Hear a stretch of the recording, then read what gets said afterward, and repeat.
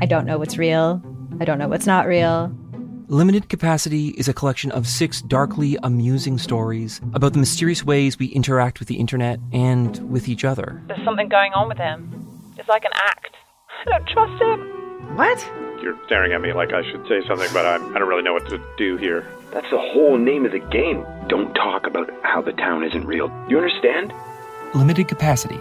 Available now on CBC Listen or wherever you get your podcasts. This is a CBC podcast. Whenever I would list out all the reasons why I would be worried about having a kid, one of them was like, what if I figure out it's the wrong choice? Like, that's a horrifying thing to think about. But I think sometimes you think about your life and how it would be different if you didn't have kids. I think it happens on either side of that decision. Welcome to a new episode of Chosen Family. I'm Thomas LeBlanc. And I'm Tranna Winter. That was Zoe Whittall you just heard. The Giller-nominated writer is back with a new novel. It's called The Spectacular. We spoke with her about having children and straight appropriation of queer culture. More with her later on in the show.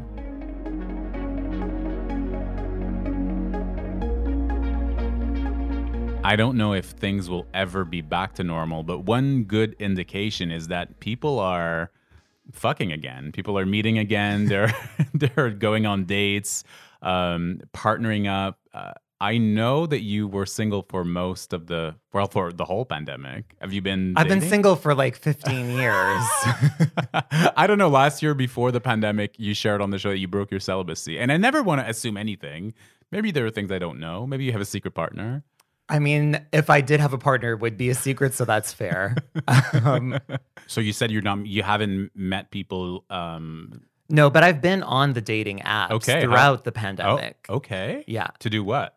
To have conversations, to sex, to send nudes, exchange nudes, to get off, basically. Right. It's kind of like, porn, but it's more personal because it's interactive. Why don't you have an OnlyFans?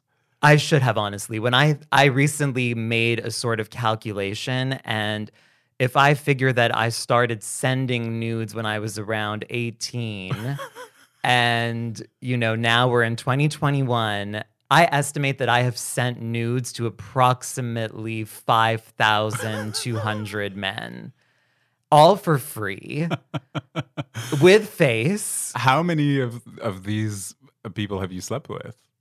Oh, not many at all. Not many at all. I mean, I think my total number of people that I've slept with in my life is around 30. I'm all talk. Like when I'm talking to these guys, you would think that I'm like a nymphomaniac porn star. But I'm playing into their fantasy. Like, I know what straight men want. Right. Which is basically just like a hot girl who's like, has this insatiable sexual appetite. At least I can stand by the fact that the pictures are beautiful. So I take really good nudes. Okay. They are explicit, but they're really well framed, well lit. Okay, that's the thing. We're so different because I've hooked up it's my number is way I want to say certainly over tenfold, but probably more than your number. Right. But I suck at promoting. I suck at taking the right picture, what is the right angle. I'm all about in person. Right. Let's get together. Yeah. Kind of. Get down to business. Yeah, get down to business. So what are your tips? I don't know. I mean, I do have a good eye. I'm not a photographer, but I think don't take anything from too up high. Okay. And I think for guys, this is too graphic. Because you've seen so many pictures of guys, I've sure. seen so many and pictures. Terrible pictures of guys. Most guys don't know how, exactly. like you. I don't know. And I feel like I'm always art directing them. I'm like, first of all, get out of the bathroom. No one wants to see that toilet. That automatically ruins it. Get out of the bathroom.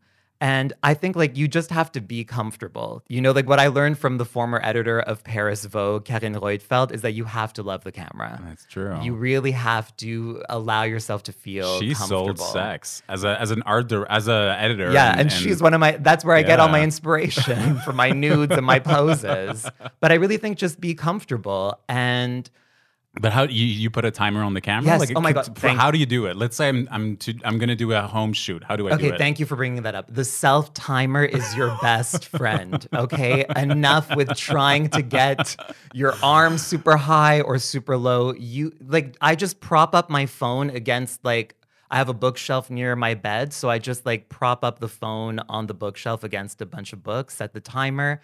And you take a lot of shots to get the right one. So like, don't think you're gonna nail it in the first try. So first, it's not a spontaneous thing. It's not like I'm just gonna take a picture. It's a shoot. whole It's shoot. a photo shoot. It's a photo shoot. And what about Which is the why I light? only do like 2 or 3 photo shoots a year, and I just reuse those nudes over and over and over again.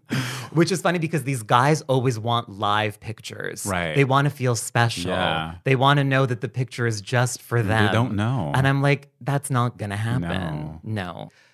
And in using the self-timer, like do a shoot, like again, take the time, get into the mood, put on some music while you're doing it. That's the thing. And I try feel- out different angles. I feel so ridiculous that I don't let myself do it for long. I try, and then I look at the first picture, and I'm like, I look so stupid, and I stop. You got to keep going. Okay, you gotta got to keep get past going. the first 10 pictures. Okay, so Trust me, my first 10 are hideous. my boyfriend is so frustrated with me, but I will take your advice today, and I will try that timer and send him what I got.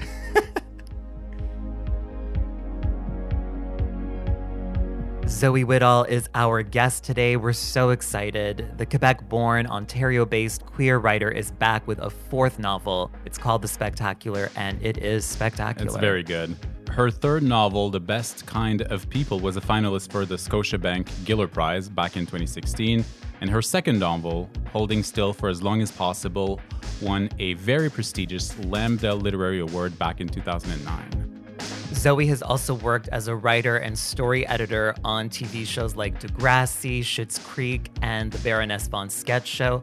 I would say that Zoe is one of the most essential Canadians on Twitter, period. Like, she is essential. If you're not following her, and if you are on Twitter, you have to. And this is why I was curious to read her novel, and I read The Spectacular, loved it. It's about these 3 generations of women and their struggle with having children, not having children, and taking care or not of them after. And I wanted to know, speaking with her, how she got started with the project.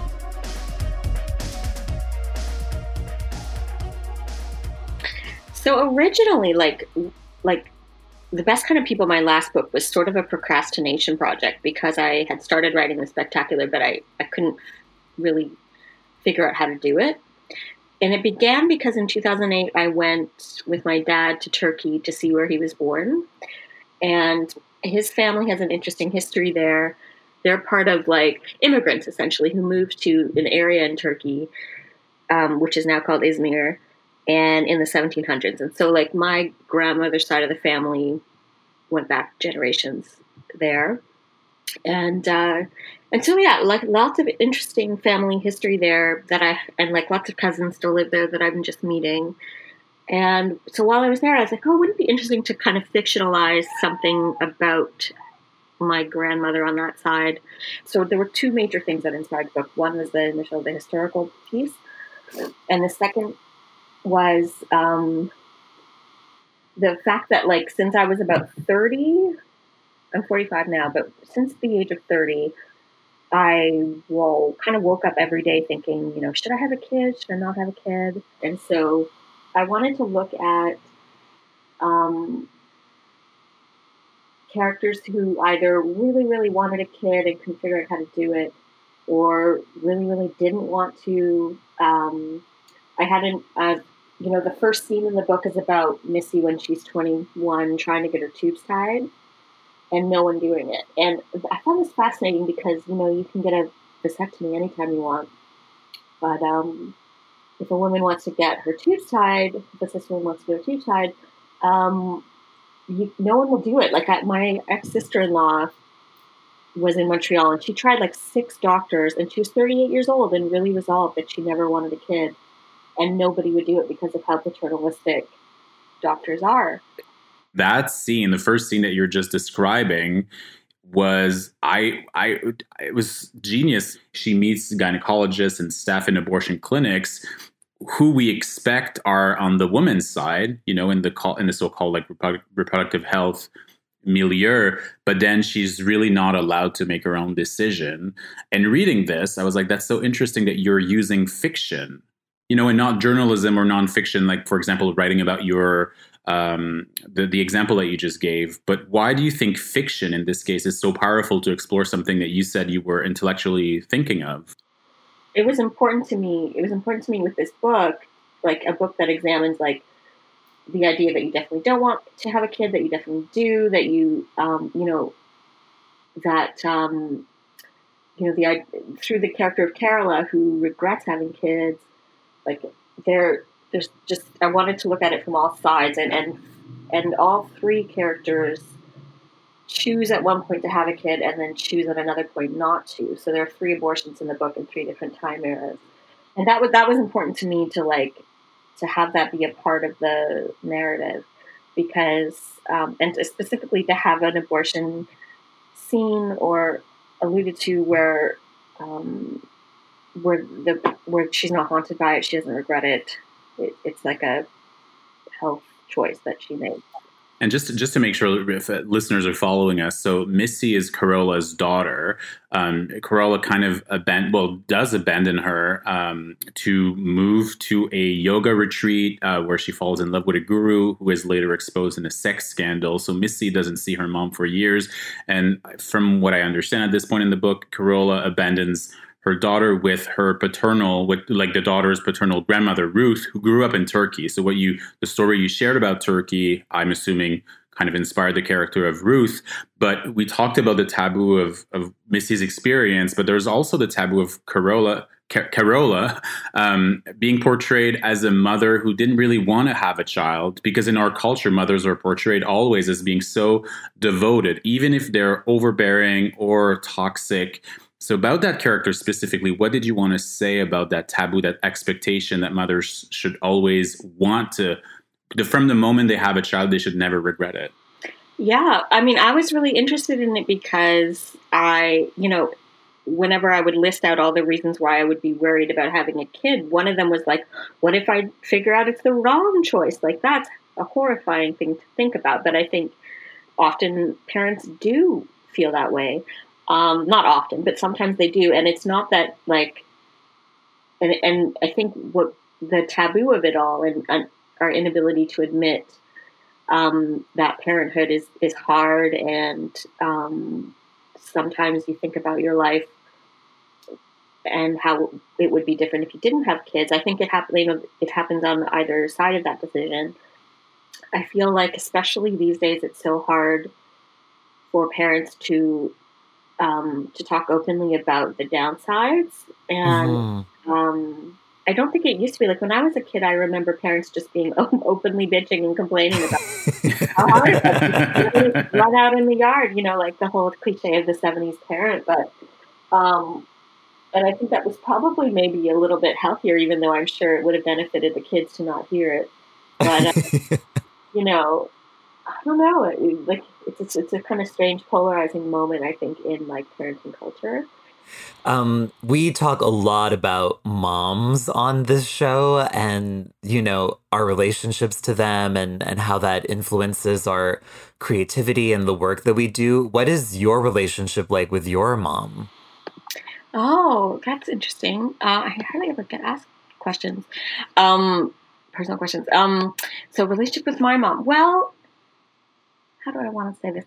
So my mom and dad are still together, and her and I are kind of very similar in that we're both kind of anxious people. And she's also a very creative person. Some people are very close to their moms and share very personal stuff all the time. And we don't have that kind of relationship, but we don't have an acrimonious relationship either. It's just sort of like, I think for the longest time I realized like, oh, it's waspiness. Like it's a little bit of like, there's a little bit there, which isn't always great. And it's but and I think like for most queer people who came out in the 90s or before, like I think that even though my mom, like the first gay people I met were liberal United Church ministers because my family is part of the United Church. And so they were always very gay positive, and I always knew that growing up, but still coming out is still, in that era, was still difficult. So I think that there were some like gaps there in my 20s. I think that it's a common experience, I think, for queer kids to like have distance and then reignited relationships with parents and family now, which I think is something that is reflected in my personal experience as well. Totally. And it's interesting because it's something I've been going through recently. Like my mom has been ill for a few years, and she had surgery at the beginning of the summer. And for some reason, we created more memories because I've been way more present this summer with her. So I really relate to that, and that I'm surprising myself. Like, do you think that what you just said now, do you think that like 35-year-old Zoe 10 years ago how would she have reacted to what you just described as wanting to be with your parents? Totally never. Like, I don't think that would have happened. I think that really it's the pandemic. Like, I don't know what it is. I also, to be fair, like thought that I would have my own family and I've tended to have partners who have sort of gone along with what their life plans were, or like, and so I never really quite pictured. No, I definitely didn't picture this, but I feel like it feels right. Like, it feels like, oh, this is an opportunity to get to know them as they're older and to like be a part of their life differently. And that's appealing to me, to have family in that way, even though I know that I would drive me crazy. Speaking about that idea, I mean, you mentioned it just now, but also earlier, this idea that you thought you'd have your own family. And a few weeks ago, you shared on Twitter that at the start of the pandemic, you had actually gotten pregnant and miscarried. Is that something that you're comfortable talking about a bit? A little bit, yeah. I mean, I wrote an essay for The Cut about the experience of miscarrying during the pandemic, which was a fraught situation at any time, but like specifically it was during the month of April where we were afraid to go to the grocery store and afraid to go to the doctor. And there were so many unknowns still. And so, the experience was probably one of the most frightening, like physically frightening things that has ever happened to me. And also just, obviously emotionally awful. So yeah, that has also really been a major part of how I think about this stretch of time. And did it change your view on motherhood more broadly? Well, in some sense, it answered the question of like, I think because every day I had the question of should I or shouldn't I have a kid? And there were times where I definitely was more in the yes camp, and other times I was in the no camp. And other times I felt like my role as a step parent was as fulfilling, and that I didn't have my own kids. So like I really kind of bobbed around in all different ways in the last decade or so. And then when I got pregnant, which was accidental, it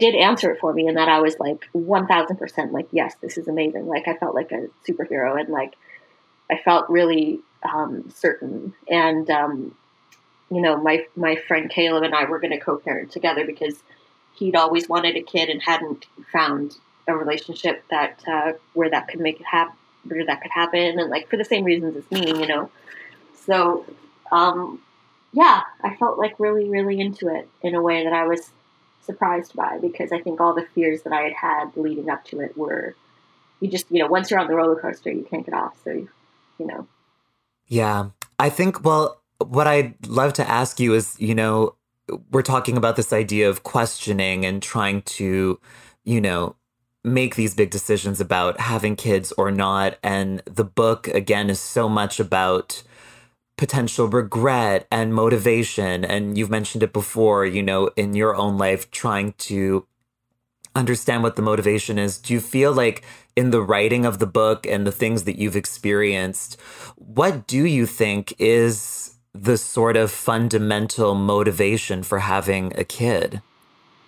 It's interesting, and I never really had a clear answer for myself. There were many times in my 20s where I felt like I was happy not having kids. I couldn't imagine, like, just the sheer, like, mind-numbing boredom of small children, like, when I was younger. And, like, there were a lot of times where I was pretty sure I didn't want them. But then I couldn't quite picture my life in middle age without them. And sometimes I would have, critical voices about, like, well, just because you don't have a lot of role models for this age and time in people's lives. And, like, but I also think, like, I had it, there was a lot of time in my life where I was very,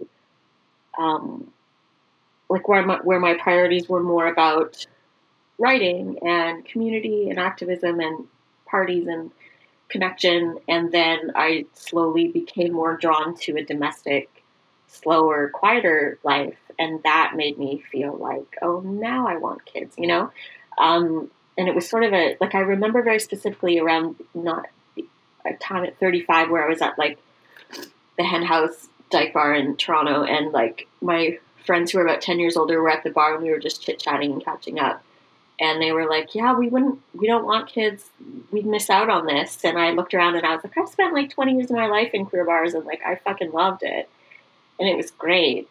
But I feel, like, kind of done with it at that point. And that's when I started to feel like I want to shift gears. And I think, like, what's interesting, in the book, Missy initially never wants kids. And then when we meet her, it's a bit of a spoiler, but when we meet her in the last half of the book, when she's 38, she suddenly does.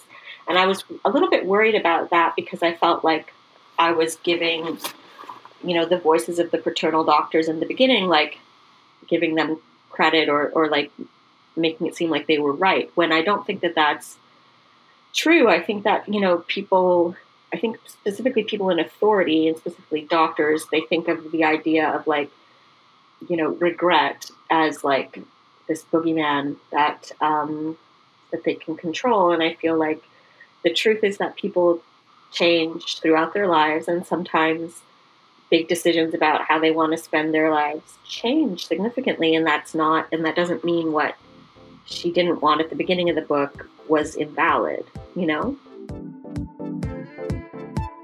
When Zoe was talking about the characters in the book or even her own life, it got me thinking that I think I hold on too much to the version of myself that I think I am or that I want to be in the future. And I think it could be a bit more gentle into kind of being open to whoever I could be. How do you feel? I don't know. I feel like Cher always says that she's the same person she was when she was 5. She's just taller.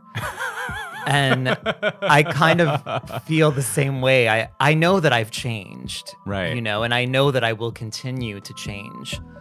But in a weird way, I think the fundamentals have always been there and will always be there. And I don't know. I don't see myself changing all that much. I mean, I believe you will be a stay-at-home mother eventually. It's my belief. Who knows?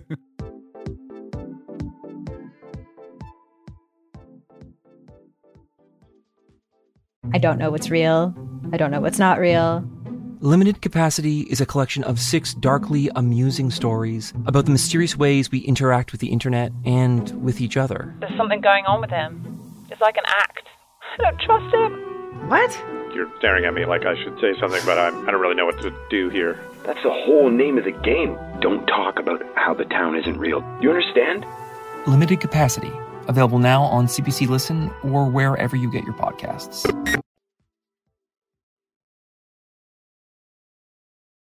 So you recently wrote an essay for Harper's Bazaar titled Femme Fatale. So it's about the word femme and how that word is being co-opted by straight cis women. And before we dive into the argument and why you think it is co-opted, can you let our listeners know what exactly you mean by the word femme? Oh, God. So femme, this is one of the reasons why I wrote the article, was that it's so hard to define, and I think it's a word that has shifted in meaning. But when I came out in 1995, it was about, it was the first, I had the experience of, like, sleeping with men and feeling ambivalent, and then sleeping with women and feeling ambivalent, and then being like, well, I guess I'm bi, whatever. And then a friend of mine who was who's butch identified at the time, was like, I think you're a femme. Like, I had this very specific memory of her, like, brushing out my hair as we were reading comic books in our shitty little Montreal apartment. And she's like, I think you're a femme. And I was like, I don't know what that means, but that feels right. And it was like the first word that felt right. And then I started reading about the history of the word. And so I think, like, in 2021, I think the word femme is like someone who identifies on the LGBT spectrum, who dresses and feels feminine. And I think, like, historically it was more of a lesbian term, and I think it's shifted. But I mean, like you said, historically, it's really been a queer word. It's not been a word used to describe, like, straight cis women's, like, fashion sensibility, which is more and more what we're seeing. And because in the essay, you really set up this sort of phenomenon that we're witnessing, which is the word femme being used as, quote, a replacement for the word feminine, specifically when talking about fashion and feminism. You also write, it can often feel like straight women are trying to queer their lives a little, stopping short of actually, you know, having queer sex or relationships. And when I read that, like, I was just like, yes, we need to talk about this. But it's like, we also can't start policing people's queerness. And so, like, that, I feel like that creates this complication. I guess my question to you is, how do we sort of make that space for these things to be redefined, but also protect the importance and meaning of our queerness? That's it. That's why I wrote it. Like, I feel like I had this moment where I realized that they were selling shirts with the word femme on them at H&M, and I was seeing it used by straight women in the media to basically in place with the word feminine, and it was just driving me bananas. Like, it just felt like, why are you trying to have this word? You know, it didn't make sense, and it specifically didn't make sense if they weren't using the word butch. Like, you know, I never saw a woman on Instagram wearing her boyfriend's shirt and a ball cap being like, haha, I'm, you know, like, and I felt like it was one of those things where, and I think I've seen it over the last 20 years in various forms, where certain types, certain words, certain styles become fashionable because of queerness, and then they no longer become ours. And I think there's some really specific things around femininity and, like, how heterosexist culture devalues femininity, and why that's happening. And so that's why I wrote the piece, which is because I kept trying to defend my position that it was a queer word, and then my logic would sort of fall apart and I wouldn't really quite be able to explain it. And so writing the essay was a way of figuring out how to articulate the feeling I was having of anger and frustration that the word was, like, you know, in my lifetime of being queer had been devalued by queer people. And then now it was becoming this, like, popular catch-all for anyone with a lot of, you know, feminist style or whatever. So that's why I decided to write the word. And specifically because, like, when I tweeted about it, I got so much response from people who were on all sides of it. Like, a lot of people who were like, yeah, fuck it. Like, we don't, you know, it's a queer word and straight women can't have it. And then other people were like, well, all language evolves and blah, blah, blah. And I felt like it was really important to me personally to, like, reflect on, you know, when I came out as femme and how it changed over the years, and, like, why I still feel attached to the word, and why I feel like its definition shifting away from us is problematic. And it's not the only word that you're obsessed with. You also had a Twitter experience with the word dyke, using the word dyke, and you were called out by young queer people who said that was offensive. And your response is hilarious. You said, if you watch Glee with your parents as a child, you don't get to police my language. Where do you stand with, you know, sort of the younger generation growing up in a world that's more open, but then, like, policing a word that's so important to the queer community as the word dyke? Yeah, I mean, Glee makes me homophobic. That was such a Daryl show. But it's a hard one because I don't want to be shitty and ageist against young people, but I do feel like there's like an arrogance born of lack of knowledge and lack of understanding of queer history that comes from queer young people when they're like 18, 19, 20, or they're just in university for the first time. And like, we all go through that stage where we think we know everything. And I can reflect back on that time in my life and laugh at how much of an asshole I was in some ways, which is a little bit of a rite of passage. But I also feel like it really does materially affect us sometimes. Like, I had a sensitivity read done on the Spectacular that my publisher did. And I think that they hired someone who was probably very young and kind of Ivy League-ish and like, who wrote in their comments that the word dyke could be offensive to people. And I was just like, why?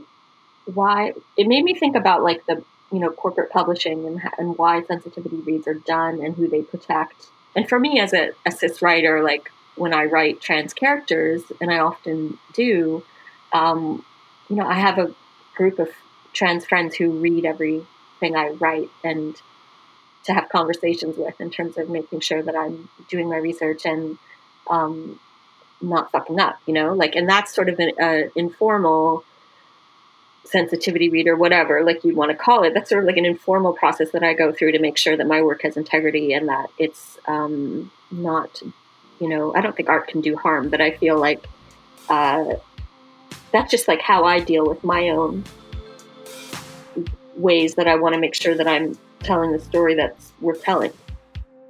That's great. Thank you so much for taking the time to chat with us today. It's been so lovely. Thank you so much, Zoe. You're welcome. Have a great day. Good luck with everything. Thanks again. Zoe Whittall. Her new novel, The Spectacular, is available wherever good books are sold.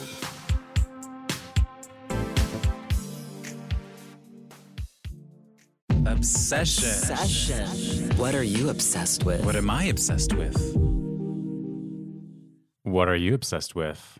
So my obsession this week is a throwback, and it's Aaliyah, but more specifically her third self-titled album, 2001's Aaliyah, the one with the red cover. I'm sure people recognize that album cover.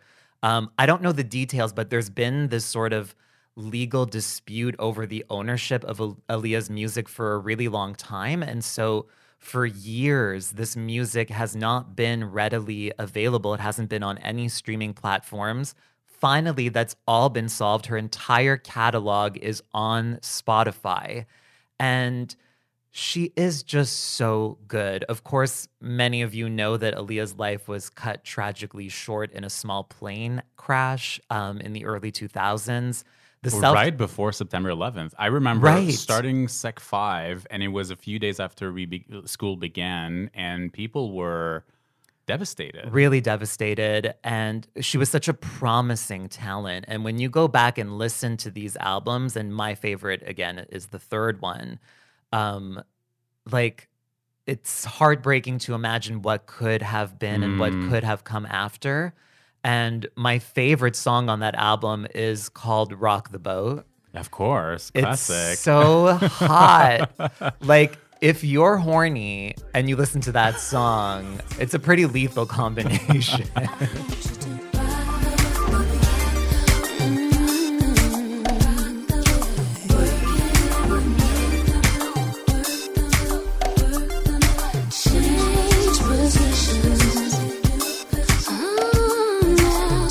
I mean, it was peak R&B. I'm kind of glad I was like 15 in 2000 because I got to be a teenager during this like moment of R&B horniness. It was all there was. I mean, literally in the song, like it's repeated throughout the song. She's just saying, "Stroke it for me, stroke it for me, stroke it for me." Oh my Which God. is what I'm doing with the guys that I'm talking to. Exactly, you're the Aaliyah. She was so young. Yeah, very young. But I do think for all music lovers, it's a great opportunity to go and listen to this brief but really meaningful and stunning discography. Like, dive into the Aaliyah world. So that's mine. What are you obsessed with this week?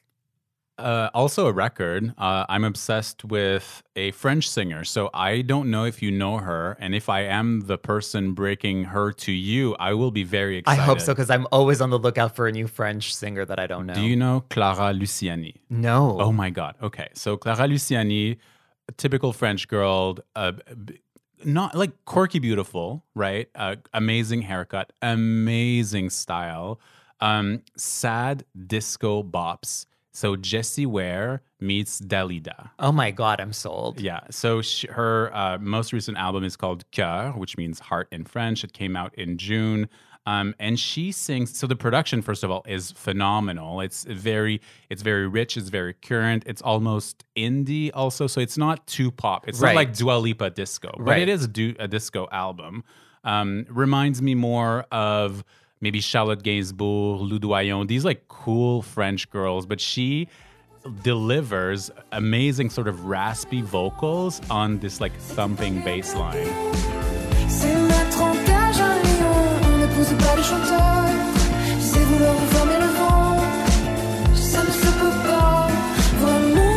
Very good. And the lyrics are very good. There's in one song, my favorite line on the album, she sings that it's very simple. She just sings that she shouldn't fall in love with singers because they're going to get away anyways. And it sounds very basic like this, but if you listen to it now, you'll just hear the emotion and hear Clara kind of reflecting on her own life because we feel there's like lived experience there. I'm really excited to listen to this, but I have to ask you, how does it compare to the sound of your arch nemesis, Charlotte Cardin? Okay, so Charlotte Cardin, for people who don't know, she's just a Quebecoise singer. Because I didn't enjoy Charlotte's album either. No. It felt very disingenuous to me. And just like there's this thing happening in music right now as a result of social media where it's everything is very posery. Right. You know, it's much better taste. Okay. And I think is there like an actual emotional there's emotion resonance? And soul. Okay. There's so much soul and yeah, I'm not a big Charlotte Cardin fan, and I want to create room for people who are not fans of Charlotte Cardin, because here in Quebec where we live, she is a big star. Maybe you don't know her where you live. Yeah, and no offense to her or the people who listen to her, it just didn't work But for physically, me. Kind of the same vibe, like scrawny, tall, modelly looking women. Well, that's why I brought up yeah. Charlotte, because what you're describing, I'm like, are you leading me down a Charlotte path? No, and Charlotte is not disco. Like, it's electro, but it's not like disco. Okay. And by the way, Cœur de Pirate is a new disco song, which is really good. I know. That we've Let's had on keep the show. the disco going, people. Seriously, especially French disco. We need more French disco because you and I, we love Dalida. Yes. And there's this like tragic in some of the Clara songs. There's this same. That's what I need. Tragedy. I need some Dalida melancholy. had. Yeah, melancholy and I would even say some Mylène Farmer thrown in there. So I think you'd really love it.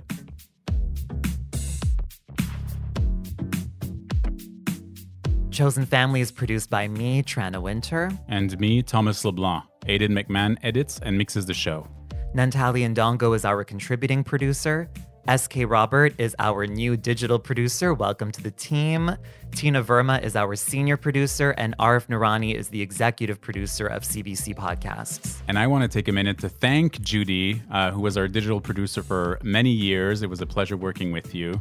And good luck on your new endeavors. Yes, we love you, Judy. Chosen Family's music is by The Lost Boys. Chosen Family is a CBC podcast originally developed in association with Phi Studio.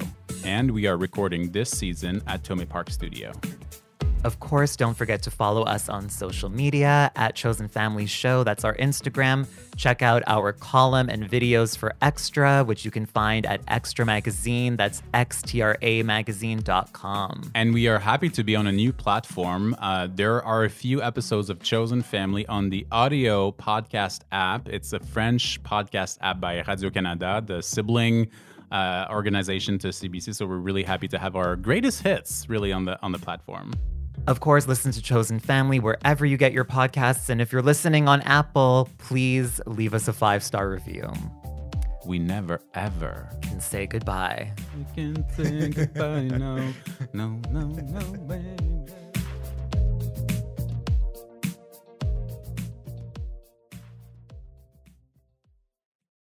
For more CBC podcasts, go to cbc.ca/podcasts.